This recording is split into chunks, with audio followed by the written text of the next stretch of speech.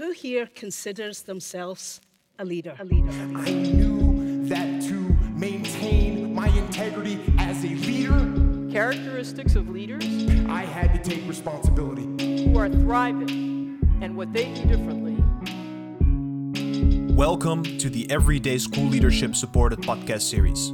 My name is Fran Palukai, and in this series, I speak with school leaders from across Europe about a variety of topics based on research cards developed by Loes van Wessem, Rieneke Pruis, and others. These research cards function as practical tools that you can use to tackle everyday challenges within your organization. Welcome, everyone, to this podcast episode in which we are going to talk about inclusivity. I am joined today by Stik and Vasily, yes. And Vasily, I believe you have an opening for us, so maybe you want to share what you brought today. Yes, thank you, Fran. So, there are two basic questions regarding the education of people with disabilities to our schools. The first concerns the content of the programs, the curriculum, and whether they meet their needs. And the second concerns the level of readiness of teachers to implement these programs effectively. Regarding the first issue, the recording of the parents' point of view is of utmost importance. Teachers should listen to the voices of both parents and children regarding the content of the programs as well as the way they are implemented. Working especially with parents will enable them to understand the way the teacher thinks and acts. At the same time, the teachers will recognize the way the parents think, their beliefs and attitudes on educational matters. The characteristics of this cooperation are consistency, honesty, and respect. It must be carried out in scheduled meetings that will give a dynamic dimension. In this context, I believe that it makes sense to mention the teachers' action plans. These are two paragraphs for this podcast in order to start out. What is the first thought that arises for you when you think I think about this? you are raising good reflection points regarding inclusion. And it's the chain from the child, the student, and the parents into the school and the school's resources, both the prepared one and the ability to actually act on issues that rise through the education, so that the teachers actually have a support also in the staff to help them look into what is actually the needs for these children who have special needs, and trying to keep this education inside the classroom.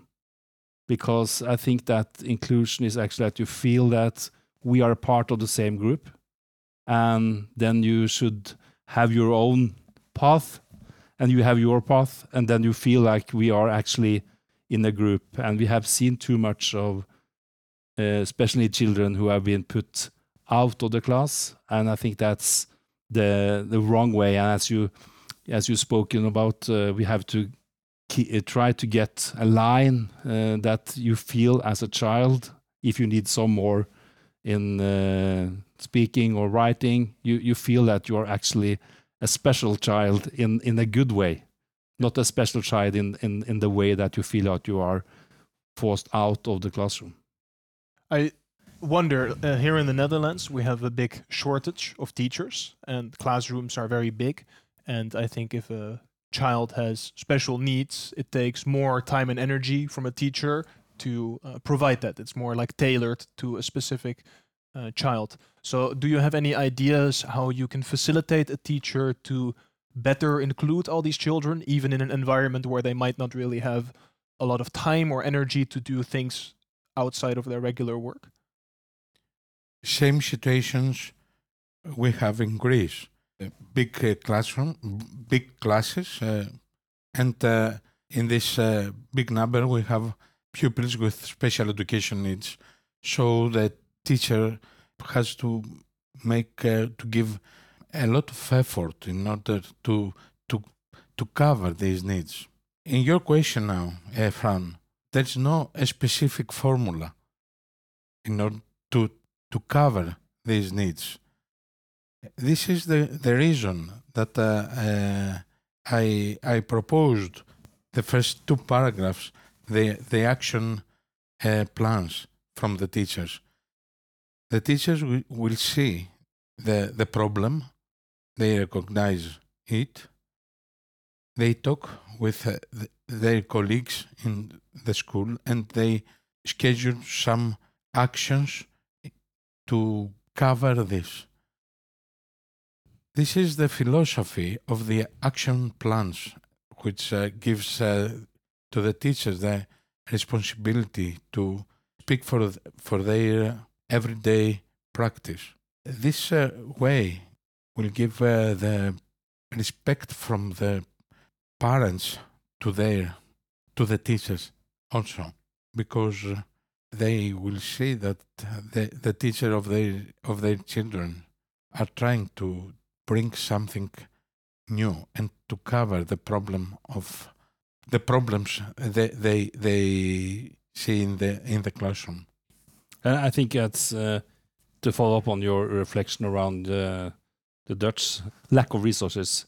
I think we see the same in Norway, and the big issue is actually that the municipalities, because our organization is that the municipality is actually providing the resources to the school, and they are under a lot of tasks, and we see that the schools are actually losing resources, and that goes not first out of the teacher at first, but at the support team around the teachers, which could be youth workers and so on, because in some situations what you actually need in a classroom is not necessarily a teacher, but you need somebody else with another education to support the teacher, so that the teacher can teach and the other social worker or so can help the teacher to provide the learning environment. And these resources we see a lack on, and we also see that we have teachers lack on teachers with the possibility to actually serve all these difficult tasks within a class, because if you have a class of 25 to 30 students, pupils, you will have a lot of pupils who will like to, who will be needing a schedule, a plan, as you talk about, that are individual, and some need more resources, others just need guidance. And in that respect, we will actually see further on lack of resources. And how do you handle that? How do you have any solutions? Anything you've tried? I think that trying to get the municipalities to understand that the school today actually needs a strong supportive community as well. That starts there, that they actually can give direct resources to the school when needed. When the teacher have done the assessment and they have talked through the needs for the child, they can actually talk to the community to get resources to help them. But what we see is actually that this is a guidelines from the government, but is actually to be filled with content. So it's made a decision that it should be, and now we are actually trying to tell them that you can't just decide to make a new line. You also need to put some resources into it. Yes. Because if not, we are still at the same problems, that the teachers has too much to handle, and then the school leaders had too little resources to provide to support them. Yeah. And then you get the difficulties, and you feel like, I think many of us feel that you are stretched, very stretched. Yes, I can imagine. Mm. Maybe yes. I would like to add to what Tim states with a paradigm. In my country, there are a lot of islands. Every island is different from the other. Mm. This is the picture we have from children with special education needs. Every child is different, has different needs from the other. So we can't speak, we can't talk on specific actions in order to cover their problems. I believe that the teachers in every school have the answers in their problems.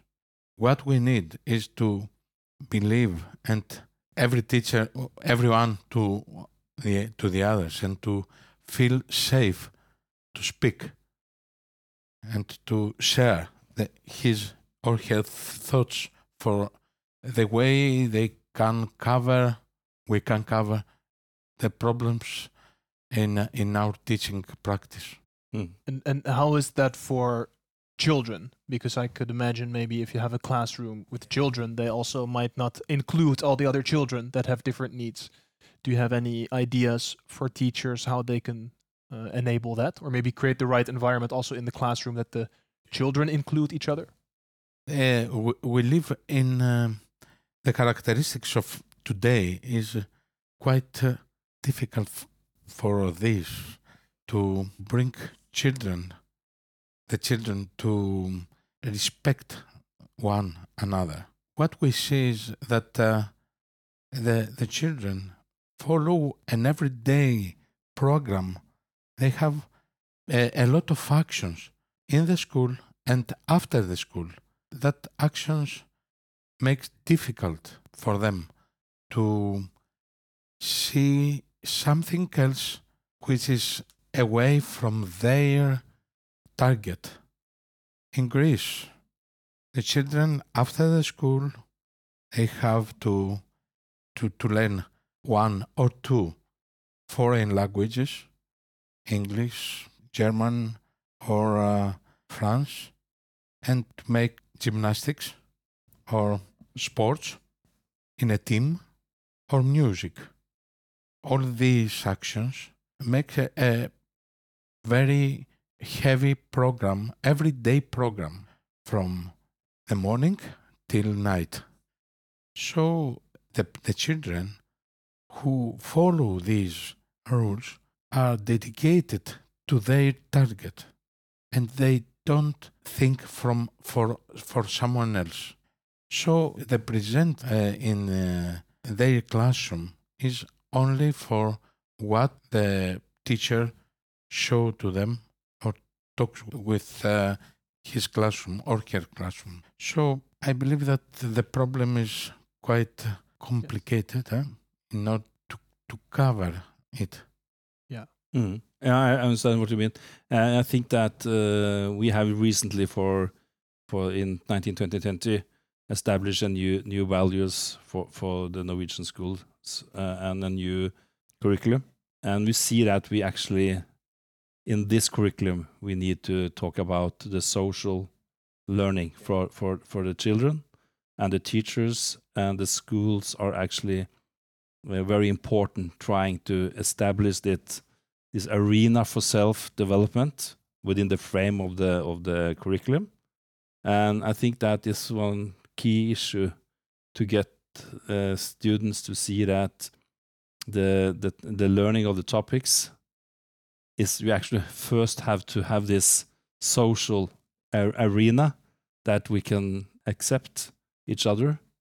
Then we'll also easier start to work with the topics, and I will actually probably see more of inclusion between the children regarding trying to help each other to solve problems, work together in a way that feels like you are fulfilling the class task under the lead of the teacher. Maybe in closing remarks, with a few more minutes, is there anything Yes, you want I believe that we have to make a statement for the after COVID era we live now. That in Greece the schools were closed, and we teach from long distance. Okay. What we see is 1 year after this state is that the children has some new attitudes in school. So we have to work to reject them, and I believe that the collaborative work is the only solution. And I think that we actually as school leaders, we have to have the focus on engagement and well-being for every student. And it's a matter of actually trying to bring back this social environment that they have lost during the pandemic. And the teacher and the school leaders' cooperation within the schools and cooperation with the parents are very important, that if we should succeed. And as you started on your one point. Yes. Perfect. Then we end with the start. Gentlemen, thank you both for your time. Is there any place where people can find you online, website, LinkedIn, email, something you want to share? My mail is vaskotoulas@sch.gr or vaskotoulas@sch.gr. And put it in the show notes also for people. And the easiest way for contacting me is through our webpage, which is skolelederforbundet.no. Sounds so easy. Thank you. You can visit esha.org/headstart for more information on the research cards and the guests of this episode. This podcast was an Esha production. Thank you for listening and have a wonderful day.